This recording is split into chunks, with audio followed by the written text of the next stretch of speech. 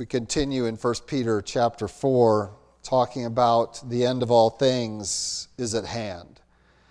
And as people who are living in the last days, and certainly that's referencing the whole church age, but we also obviously recognize that we are on the very cusp of the end of this age. And so Peter's statement here just becomes more and more relevant. People talk about the Bible not being relevant to their lives, and I just kind of look at them kind of odd, and I say, well, you haven't read very much of it then, because much of it is written for people who are living at the very edge of this age. And it becomes more relevant, not less. And so here we are at the end of all things is at hand. There is an urgency now that we hopefully recognize that demands not less spirituality, less activity, but more. And we come to this and we find that Peter calls us to really just four very simple things. We've already studied two of them. And we've seen the necessity of those in the end times. That we need to be serious and watchful in our prayers. That we should not be praying less, but praying more. We should not be praying more haphazardly, but we should be praying more diligently. That we should be concerted in that and together, understanding the times that we have this common enemy and that we have a common opposition that we're going to have to encounter together. And so we ought to be in prayer, both corporately as a body of Christ, together in group praying, and in our families praying, and individually praying. We talked about the necessity of praying without ceasing, that there is not coming a time, there's not a time now that we simply say, well, que sera, whatever it's going to be, it is, and we're just going to take it as it comes. No, God calls us to engage Him in prayer, that it is a vital part of what it requires to endure in these days. That we're asking God not to make ourselves comfortable, we're asking God to enable us to stand fast under the weight of the opposition that we should be anticipating in the end times. That we do not stand fast by our own stubbornness, by our own strength of character, but we stand fast by praying in the Holy Spirit for this transitions our thinking from being earthbound to being heavenly bound. This is where we are heading, and I use two different words of bound. I hope you got that. Earthbound, bound can mean tied up. It can also mean on your way somewhere. You got, it's evil, this language of ours, isn't it? So you can either be tied up or going with the same word, bound. Are you bound to earth or are you bound for heaven? Well, we are bound for heaven. That is where we are bounding towards, and as we get closer and closer and we've picked up some speed heading down this slope into eternity, we recognize that we are going to have to be very careful. And prayer is that which keeps our mindset properly focused on things above instead of things of the earth. That I can endure the wickedness of men, even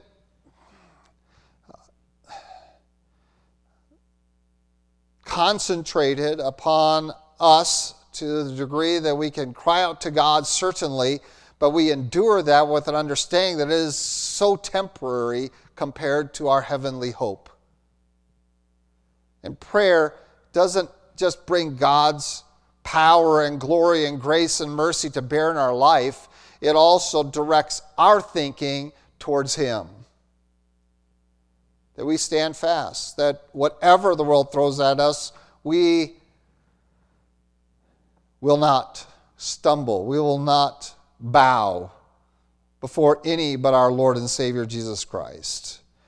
And it also enables us to be prepared. Prayer enables us to be prepared for this. We then looked last week at verse 8 that we ought to have that fervent love, that this is a priority of life, a fervent love for one another, a love that will cover a multitude of sins, not about what we thought of as love, but something much more substantial, and that is the love of Christ that came and covered your sins, that we ought also to be engaged in this process of atoning for, of covering the sins of one another. Not by ignoring them, but by dealing with them. God doesn't just ignore and forgive everybody. That's not what a forgiving spirit entails. It says, I'm going to make a way for you to get things right before God, before me, before your brethren. This is what is involved in love covering or atoning for a multitude of sins. That we are not going to leave people languishing in their sin. We're not going to entertain bitterness in our heart towards one another. These are crucial things at the end times because we need one another. And so the necessity of having the process of rebuking and correcting, we like the instruction and all of that, but the rebuke and correction, we're not really very, very receptive to that very often, and we should be. Because that is one of the most powerful parts of fervent love, because you are making the way for them to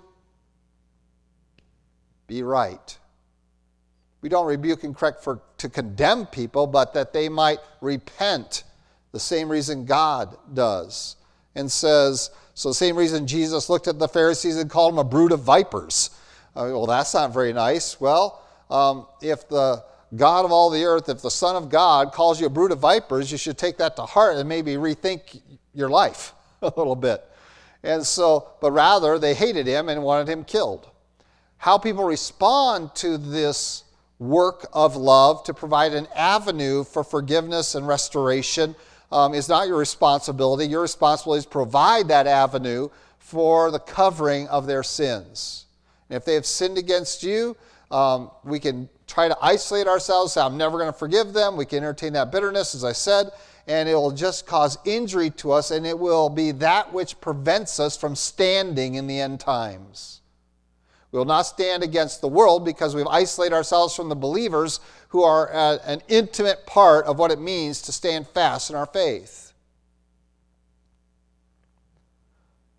And so we saw the necessity, above all things, the priority of fervent love for one another, love that goes beyond modern concepts of what it means. It is a commitment, not based upon my feelings for others, but based upon a decision of my will.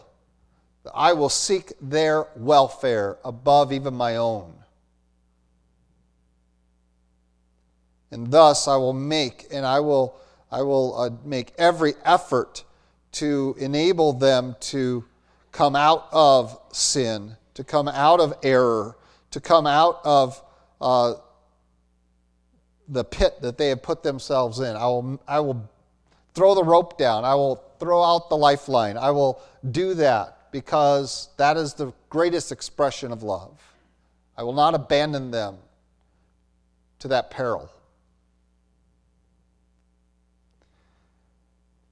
We see the necessity of these in the end times. We come to the third one today. And the third one today is kind of surprising. I mean, prayer, I understand the necessity of prayer. Fervent love for one another, I'm with you there. Now, why does this rank, the next one, the third one, rank in the top four? Things that are going to help you stand fast in the end times. Because the end of all things is at hand, make sure that this is on your top four list. For Peter, there it is. Ready? Verse 9.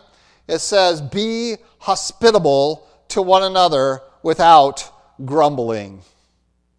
Be hospitable to one another without grumbling. Number 3 on the 4 things that Peter says, if you want to say there's just 4 things to really help you stand in the end times, here they are. And the actions, the activities, we are looking at the doctrine and theology behind these. We've studied that. We will continue to study that. But these are the activities of Christians. What is it that Christians are going to do to endure in these times? And certainly, prayer, I got it. I can understand the necessity of that. Loving one another, got that. That's a priority throughout Scripture. Now, be hospitable to one another? How is that so vitally important in the end times that of all the things Peter has to list off here, he throws this one in there in number 3 position. Remember, the first one is about our relationship with God. The second one deals with our relationship with one another. And now this just kind of seems like a tacked on thing that seems to fit underneath number 2. It's kind of like 2B or something. No, it is of its own nature, and we're going to talk about this. This is not the only place that we have this referenced in Scripture. In fact, you will find almost all the New Testament writers focusing in on the necessity that the Christian community be a hospitable people. Now let's talk about the word first. Let's talk about what the word hospitable entails. And then we're going to look at a couple examples. One that they're both going to be very familiar to you. You're going to recognize one as definitely hospitality. The other one may be a little bit farther from what you think of as hospitality. But let's talk about the Greek word here. The Greek word here is 2 words put together that is translated for you be hospitable or hospitality. And that is the word love. That's phileo. And guest. Love, guests. Or you could put in strangers. And so really it means the love of strangers, the love of guests. Now we could take that in a couple of ways, and I'm not sure we have to pick one or the other. I'm pretty sure you can pick both of them. There is a love of having guests. That's the entertainer, okay? The one who wants to have everyone to their house, and they just love having guests over at their place. And some of you are those kinds of people. You just prefer to have everyone. I like to have everyone to my house because I just don't like to do it here. No, I'm just kidding. Because I'm a homebody, right? No, I just like to share what I have. But some of you really enjoy having people over. Some of you don't. That's not a priority. That's okay. You say, well, I'm not a hospitable person because I never have anyone over. That's only part of this word that's involved. That's the entertaining side. That's really love of having guests in your place. And we have some great examples in God's Word of this, of course, historically. And in Hebrews, we're told, don't forget to entertain strangers, for some have entertained angels unawares, and we know who he's talking about. We're talking about men like Abram at the time. We're talking about men like Lot that were entertained strangers, correct? And that were actually angels, including the angel of the Lord himself. And so we have a directive there in Hebrews. We have it in Paul's writing, both in Romans and Corinthians. We have it in John's writing. We have it extensive that we are going to have this openness of our homes, our places to others. The love of having guests. Let's go to an example here, and that's kind of upside down a little bit for you. I want you to take you to Luke chapter 19. Luke chapter 19, if you'll turn there. This is a story you are very familiar with. Luke chapter 19.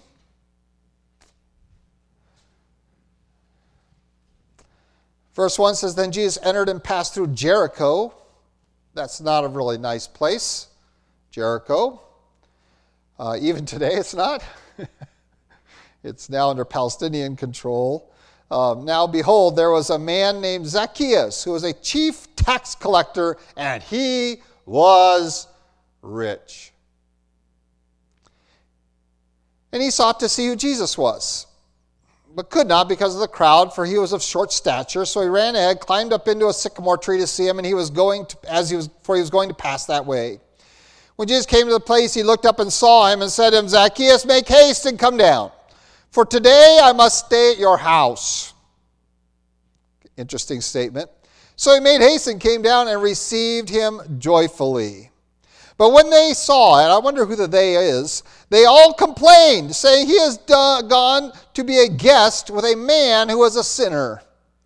Then Zacchaeus stood and said to the Lord, Look, Lord, I give half my goods to the poor, And if I have taken anything from anyone by false accusation, I restore it fourfold. And Jesus said to him, today salvation has come to this house, because he also is a son of Abraham. For the Son of Man has come to seek and to save that which was lost. We come to the story of Zacchaeus as an exercise of hospitality, and I want you to notice that there is a very great willingness in Zacchaeus to extend hospitality, but he is not the person that is inviting Jesus. He is the person that Jesus goes to be invites himself. I want you to notice that. Jesus says, I must come to your house today. Now, did Jesus really have to go to Zacchaeus' house? Weren't there plenty of other people that were willing to entertain Jesus Christ at their houses that day? Well, there were so many people that he could have picked anybody. And I'm sure he had many, many invitations. Please come to my house. If I were a resident of Jericho and one of those people gathering around him, and I assume that they is some of the chief people of the city, the chief Israelites and religious leaders and social leaders, and here is an IRS agent. And Jesus Christ says, I need to go to your house.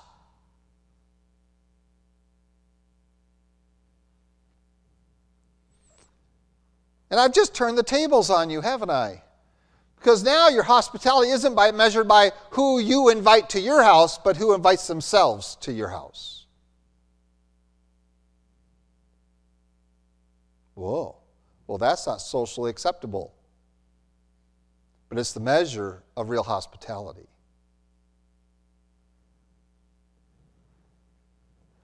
Jesus says, get down from that tree. Now, does Jesus and Zacchaeus know each other?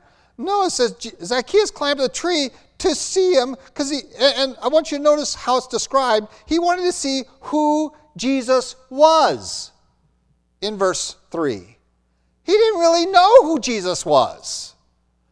He's just heard about him, but he doesn't really know Jesus. He's not been following the exploits of Jesus all over Israel. He has not been listening to the teaching of Jesus. He had no idea who Jesus was. He wanted to just see who everyone else is talking about him. I go see him. And that would kind of make sense. The guy is all about money. That's what his life is centered around. He's going to get ahead fairly or foully. He's going to do it. He's going to go after the almighty shekel, denarii. That's the pursuit of his life. Is the finery of these things, but he's just curiosity has gotten a hold of him because everyone is, maybe he's having a hard time collecting taxes because everybody's out in the streets looking for Jesus, following him around. And he's curious. He doesn't know who Jesus is. And here Jesus looks up at the tree and calls him by name. Zacchaeus, come down. And it says, hurry, make haste. Make haste, come down. No time to spare. Hurry up and get down here. I must get to your house today. And Zacchaeus demonstrates that already the impact of Jesus Christ on his life has begun because he responds immediately. You might say, well, maybe he just felt like he's an important person, all these people gather around, and he's been talked to. No, a stranger just called him by name up in a tree. And he knows who he is. If he knows his name, he knows who he is. Zacchaeus doesn't really know Jesus, but Jesus knows him.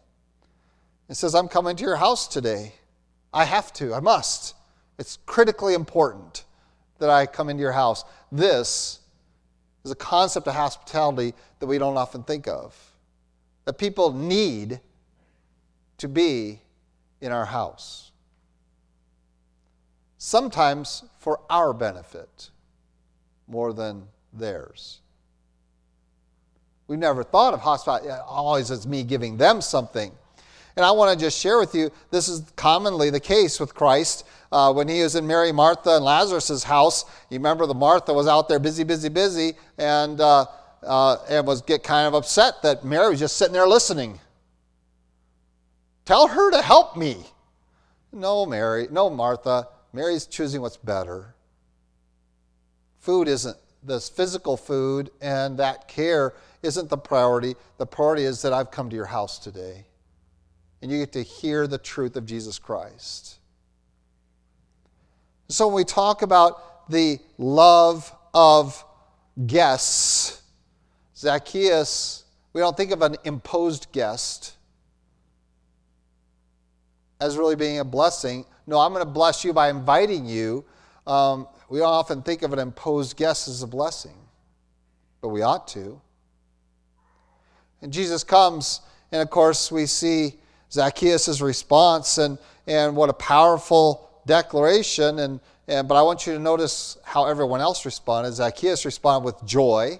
He responded with acknowledging his sin and repenting and doing acts of repentance, evidence of repentance.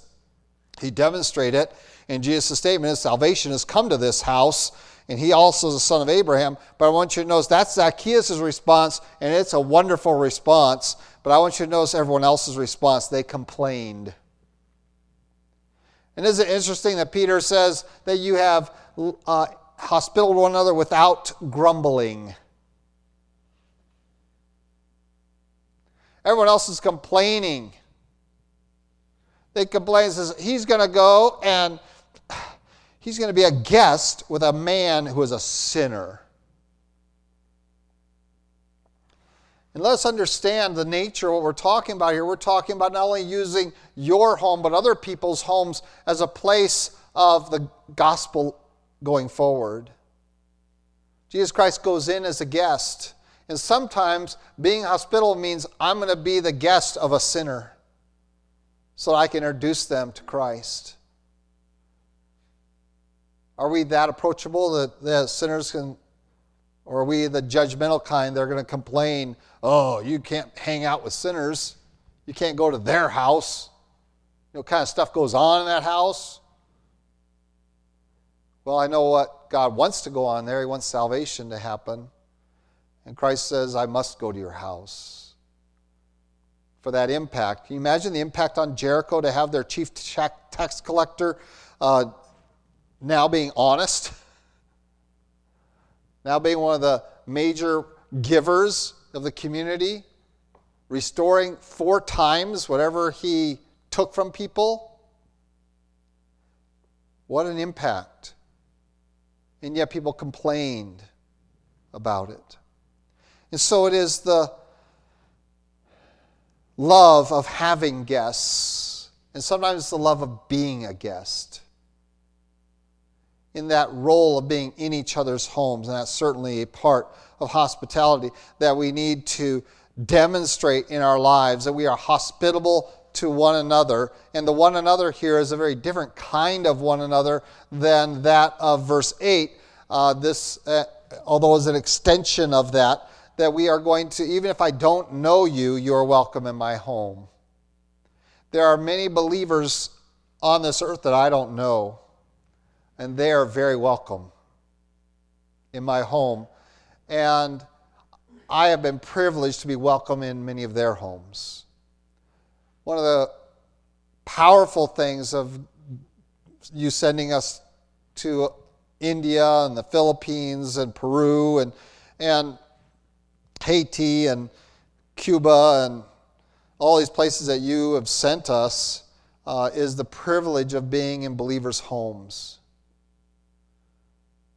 And whether it be in the hike up into the Andes Mountains to be there with Juan, or whether it be tucked into a little village that you almost had to fall through a bridge to get through to be with believers in their homes. And as they treat you as the honored guest everywhere you go, and to recognize that they are being a blessing to me and I'm called to be a blessing to them. to bless those homes. And the greatest blessing we can give is the gospel, the truth of God's word, and to lift them up in prayers. And these people that I have met over these decades in our international travels have just impacted us. And my family that have traveled with me of what hospitality has entailed. That whether that they have a shack or whether they have an extensive facility, they extend that hospitality. And how precious that is. They didn't know me. They knew of me, they didn't know me. And now they do. And we have an opportunity to pray for one another, to remember one another, to encourage one another because of hospitality. And we ought to have that kind of hospitality to one another within the body of Christ, universal. And then further to the strangers around us. You see, there's another way to take the word hospitality, not only the love of having guests, but the love of the guests themselves. And to truly explore this, we're going to go to another story that you are very, very familiar with. Also in the Gospel of Luke, chapter 10. Luke chapter 10, behold, a certain lawyer stood up and tested Christ, saying, Teacher, what shall I do to inherit eternal life? Verse 25, I'm sorry, I didn't give you a verse. We'll start in verse 25. It says, He said to them, What is written in the law? What is your reading of it? And the answer said, You shall love the Lord your God with all your heart, with all your soul, with all your strength, with all your mind, and your neighbor as yourself. And he said to him, You have answered rightly. Do this and you will live. But he, wanting to justify himself, said to Jesus, And who is my neighbor? Then Jesus answered and said, A certain man went down from Jerusalem to Jericho. There's that Jericho place again. Must not be a very nice place. And fell among thieves, who stripped him of his clothing, wounded him, and departed, leaving him half dead. By chance, a certain priest came down that road, and when he saw him, he passed by on the other side. Likewise, a Levite, when he arrived at the place, came and looked and passed by on the other side. But a certain Samaritan, as he journeyed, came where he was, and when he saw him, he had compassion. So he went to him and bandaged his wounds, pouring on oil and wine. And he set him on his own animal, brought him to an inn, and took care of him. On the next day he departed. He took out 2 denarii, gave them to the innkeeper, and said to him, Take care of him, and whatever more you spend, when I come again, I will repay you. So which of these 3 do you think was neighbor to him who fell among the thieves? And he said, He who showed mercy on him. Then Jesus said, Go and do likewise. This is the parable of the Good Samaritan, and this is that concept of loving the guest.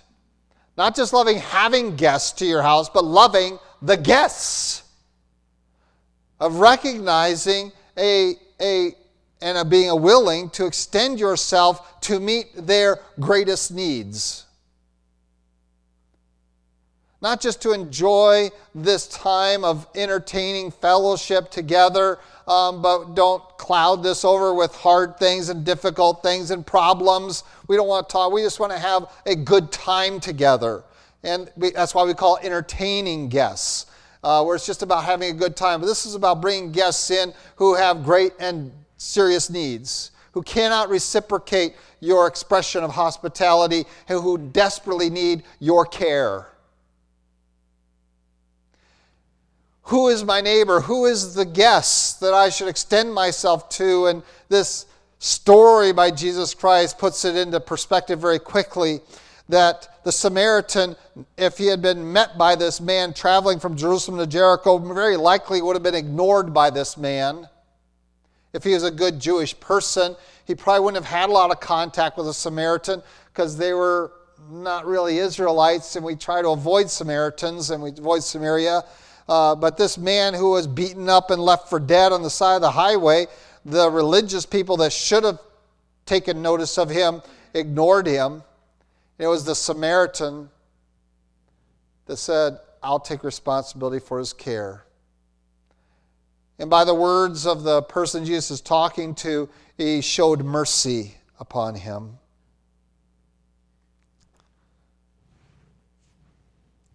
And it is showing mercy that is intrinsic to understanding the love of guests, not just of having guests. And now we suddenly have a totally different kind of hospitality, don't we? This is more of entertaining and just sharing meals and happy and good times. And I think we all really kind of enjoy having the party. And now we come over here and now we are suddenly not a party house so much as we are, I'm going to use the word, hospital. And guess what word hospital is derived from? Hospitality. Love of guests, love of strangers. That I'm going to take them and I'm going to care for their wounds. I'm going to see where their needs are. Real or felt, I'm going to look at them and I'm going to want to bring care to them. And it's going to be costly to me. And we don't really value how costly Jesus Christ is describing the Samaritan. He took his time and applied his capacity to bandage his wounds, poured out oil and wine, which are both commodities that were many times expensive, put him on his own animal. So that means he's going to have to walk to Jericho from wherever this event occurred. He's going to exert his energy to preserve that man's life. Brings him to an inn, takes care of him there, which means he's going to pay the price for that. And he knows he can't stay there. He's got other responsibilities the next day. And so he takes out 2 denarii. Now it sounds like, well, that's not much.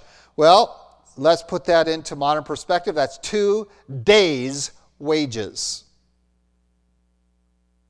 Not 2 hours, 2 days' wages. So how much do you make in a day? 2 days' wages. So if you're making, let's say, $20 an hour and you're working 8 hours, that's $160. That means $320 he plunked down there for that man's care. Oh, it's more than $2 bills. Yeah. 2 days' wages is what he put out for that man's care. He doesn't know the man. There's no evidence that that man has become conscious even. He says not only that, he's made a further commitment that this is just for his care until I get back. And I'll even reimburse whatever else you spend. I'm going to take this person's need in its entirety. I'm not going to ask you to share the burden with me. I don't even know if he can share any of the burden with me. It's not relevant because I love the guest. I don't just love having guests, and that's usually what we think of when we hear the word hospitality in Scripture. We don't think of our home as a hospital where we love the guests. That they come to our house and every resource we have is at their disposal. And yes, my house is important to me. It's a place where there's safety, there's peace, and I covet the privacy that is there. But if God calls upon me to open that door and to bring a guest in and make that home a hospital, then praise God. Are we ready to show that kind of mercy?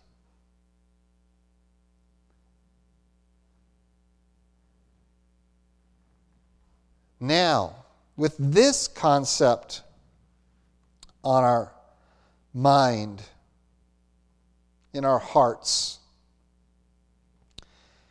let's begin to talk about the necessity of hospitality in the end days. The end of all things is at hand. Are you ready to be hospitalists?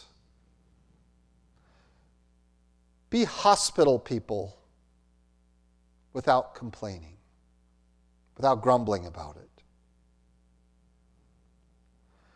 Because when you're in that condition, when you have that mentality, it recognizes it's going to interrupt your life. It's going to take you into areas of discomfort. It's going to draw from your resources and maybe from your savings. It's going to put your patterns of life at risk. It's going to sometimes swallow up days, not just hours of your time. You're going to have to exert energy that you meant for something else. And this is what it means when our homes are available for hospitals. And now maybe we can begin to understand it is not just about, I'm willing to have all of you over for dinner, which we're going to have today, actually, that requires nothing of you.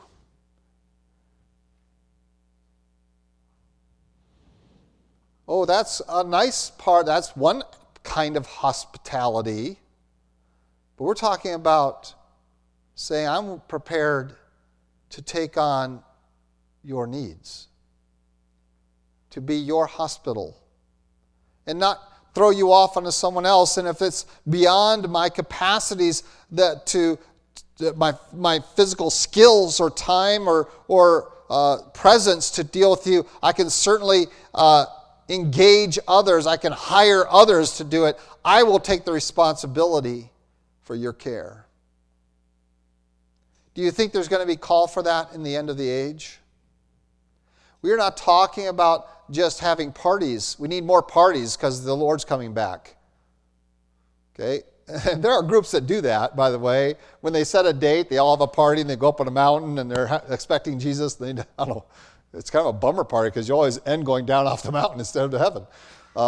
Unless you drink the juice. Sorry, I shouldn't have gone there. Oh, no, it's not that. I'm not telling you to go out and have more parties because Jesus Christ is coming soon. I'm telling you, is your home ready to be a hospital?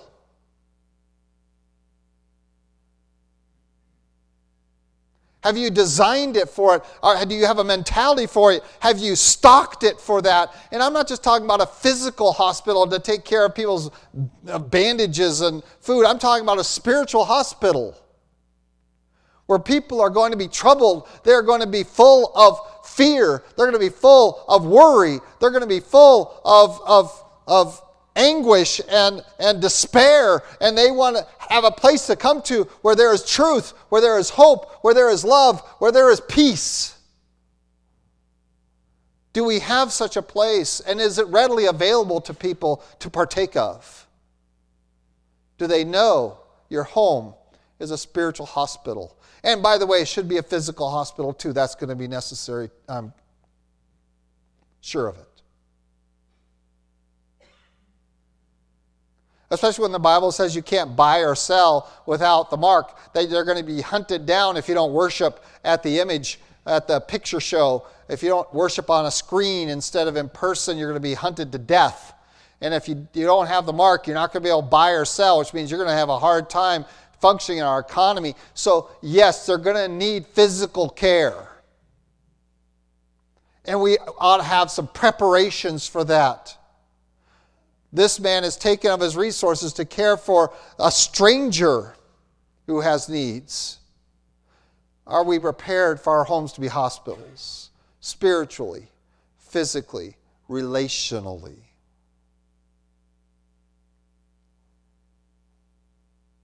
Our world has become a place of isolation, and it's killing people. They don't want to talk about it, but it is. It is killing old people who didn't get a chance to see family members for months on end, who's already in a fragile state and they died. They didn't die of COVID, they died of loneliness. They had no reason to live because they had no loved ones they could see, and they gave up and died. They are dying by suicide because they're isolated, and in that isolation comes despair. Comes fear with no resolution, and they kill themselves. In isolation, their immune system deteriorates, and now they're susceptible to any little bug. And yes, that will kill people. Scientists, once upon a time, took a group of chimpanzees. I don't know the time or place. They took a group of chimpanzees from birth, and they put them in a completely sterile environment.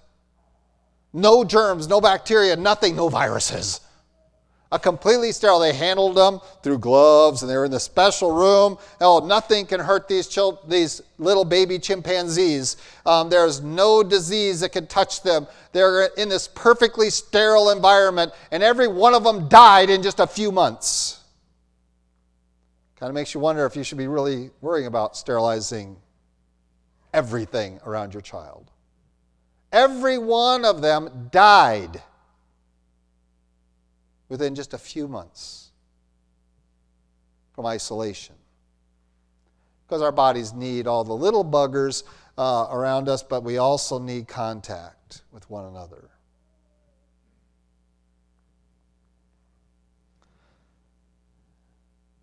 The world is in isolation, and so not only do they need spiritual care, not only do they need physical care, but they're going to probably, as much as spiritual, they're going to need relational care. Can I come and talk to you? Because I can't talk to anyone else. They're afraid of me. I'm not allowed in their house. I can't not wear a mask. You know how hard it is to have deep conversation with somebody with a mask on? And by deep, I don't mean subject matter. In terms of lots of data, I'm talking about things that are important to their heart. It's more than just eye contact, it's that whole facial expression. We are relationally isolating, and no wonder Peter, by the power of the Holy Spirit, understood, listen, the one thing that we are going to really need, the third thing we're going to need prayer. You're going to have this communication with God. You're going to have to lay it all out there. Trust in the Lord. Prayer is a reminder, I am trusting in the Lord to stand fast in these days. Love one another. We are going to have to trust one another in these last days. We're going to need the brethren with us. I should be willing to stand fast by myself, but I shouldn't have to stand fast by myself. If we have a loving church family. And then thirdly, we are going to have to be hospitals. Our homes have to be hospitals where we can fix the relational isolation. How did Peter know? Because God knew. The end times are going to be like this. You're going to be kicked out of the economy. No buying and selling. You're going to be kicked out of that. You're going to be threatened physically. You're going to have worries and concerns, and that's why it's so necessary that our homes become hospitals. Where can I be taken care of? Where will these matters be resolved? Where can I overcome this isolation? Where can I find hope? Where can I find deliverance? Where can I find these things? And we should be wide open and recognizing this is what it means to be a believer. And now we begin to understand hospitality. Yes, we should be, and we have been, and I'm pretty sure we'll continue to be lovers of having guests. I enjoy getting together. I enjoy having you over and coming over your place. We should have those parties. We should keep that fellowship. It's precious. It prevents us from isolation, and it's healthy for us. But we should also be lovers of our guests. And recognize it's not always about entertainment. It's about care. How can I care for you?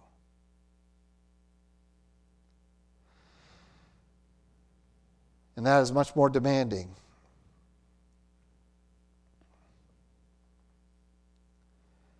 I gave one example earlier of a guy named Lot who recognized what it means to love your guests. Because he was a righteous man. What does it mean to love your guests? Well, it means that you're not going to let them be in harm's way.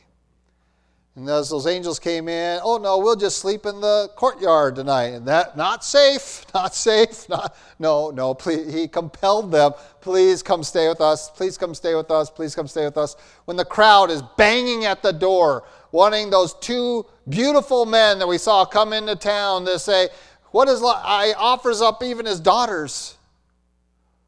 He was ready to put his entire family on the line to protect his guests.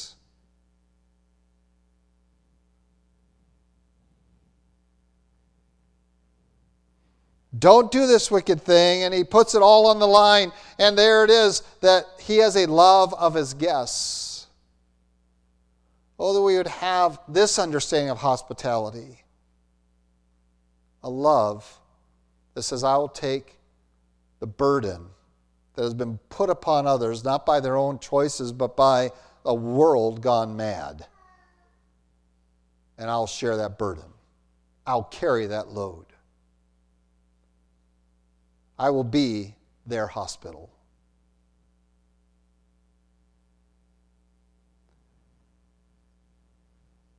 And now we suddenly realize, oh yes, we need this in the end times. Because we're going to be removed. That is what the world wants. They want you removed. Satan wants you removed. We want to be removed by the rapture. They want to remove you by destroying you in their mind. So we have it resting upon us in Scripture after Scripture, in Corinthians and Romans, be hospitable, be hospitable, be hospitable. He's not just calling you to have parties.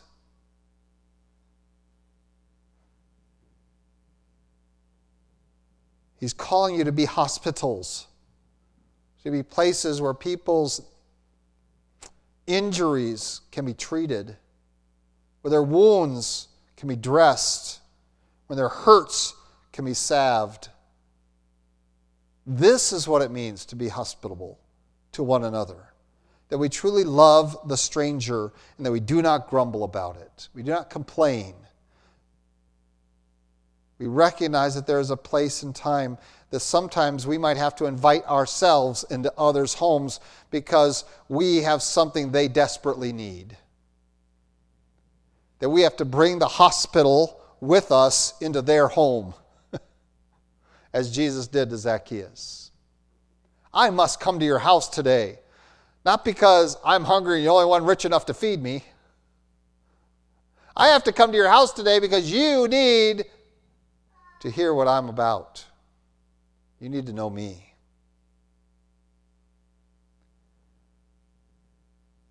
And it takes hospitality to a different concept for us than our Western ideas of it.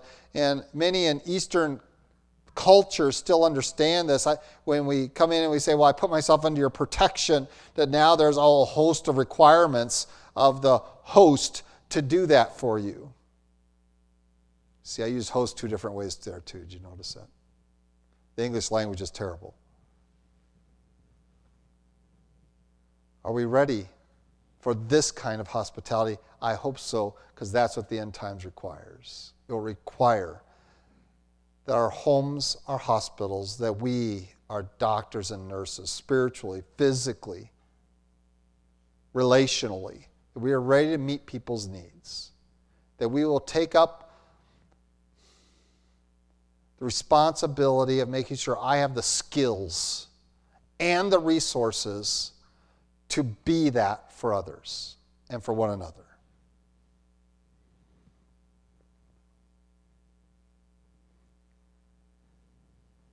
We have long focused on entertaining. We have long focused on spiritual things, but in the end times, I think it's going to become much more than that. And we need to look at Christ's parable to really understand and define this.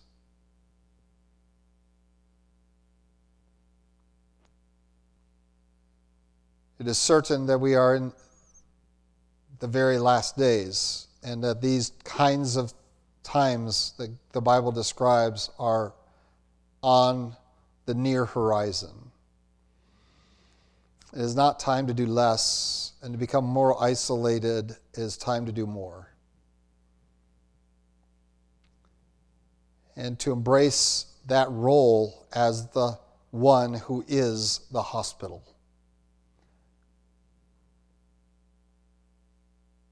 That we do not relegate that to the world, because the world will completely fail in that respect. But for the believer, we are more than capable and should be. We have the resources spiritually. We, brethren, have the resources materially. We are the wealthiest of the world. We have the relationship with one another that we have not compromised. We have maintained our services, we have maintained our fellowship, we have maintained contact with one another, because we understand that it is not good for man to be alone. That was before there was sin. We do not call ourselves to go hide somewhere in isolation, but rather to open ourselves up to the risk of caring for others, that we do not grumble about this task, though it cost us much. We do what Zacchaeus did.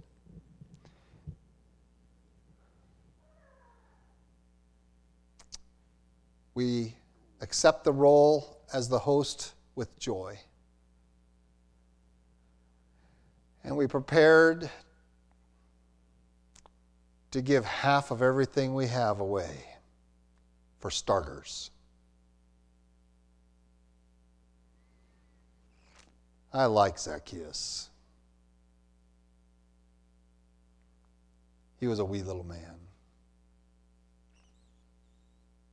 Didn't know Jesus, but when he invited him into a home, he followed him with all of his heart, all of his mind, all his soul, all his strength, and all of his pocketbook.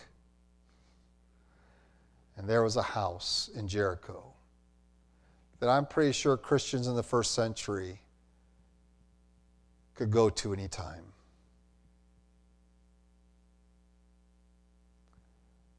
Brethren, your lives, your homes, your resources need to be a hospital for God, for the people around that need him and to need their needs addressed. And it will become more as the day approaches. Let us be prepared, willing, and joyful about it. Let's pray. Lord God, we do thank you for your love for us. Thank you again for this time, your word, for this instruction for us to endure the end times, that we be hospitable, that we love our guests, strangers, brethren that we have not yet met, but are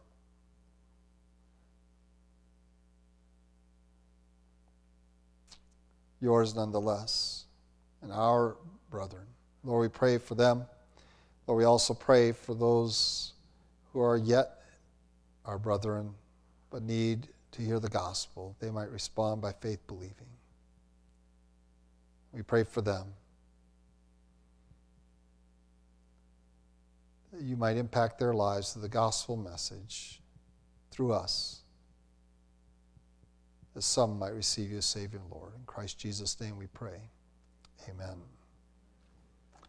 We're going to sing, and then I'm going to talk about why we're having a meal after we're singing. So we'll let our guys come back, and we'll do some singing.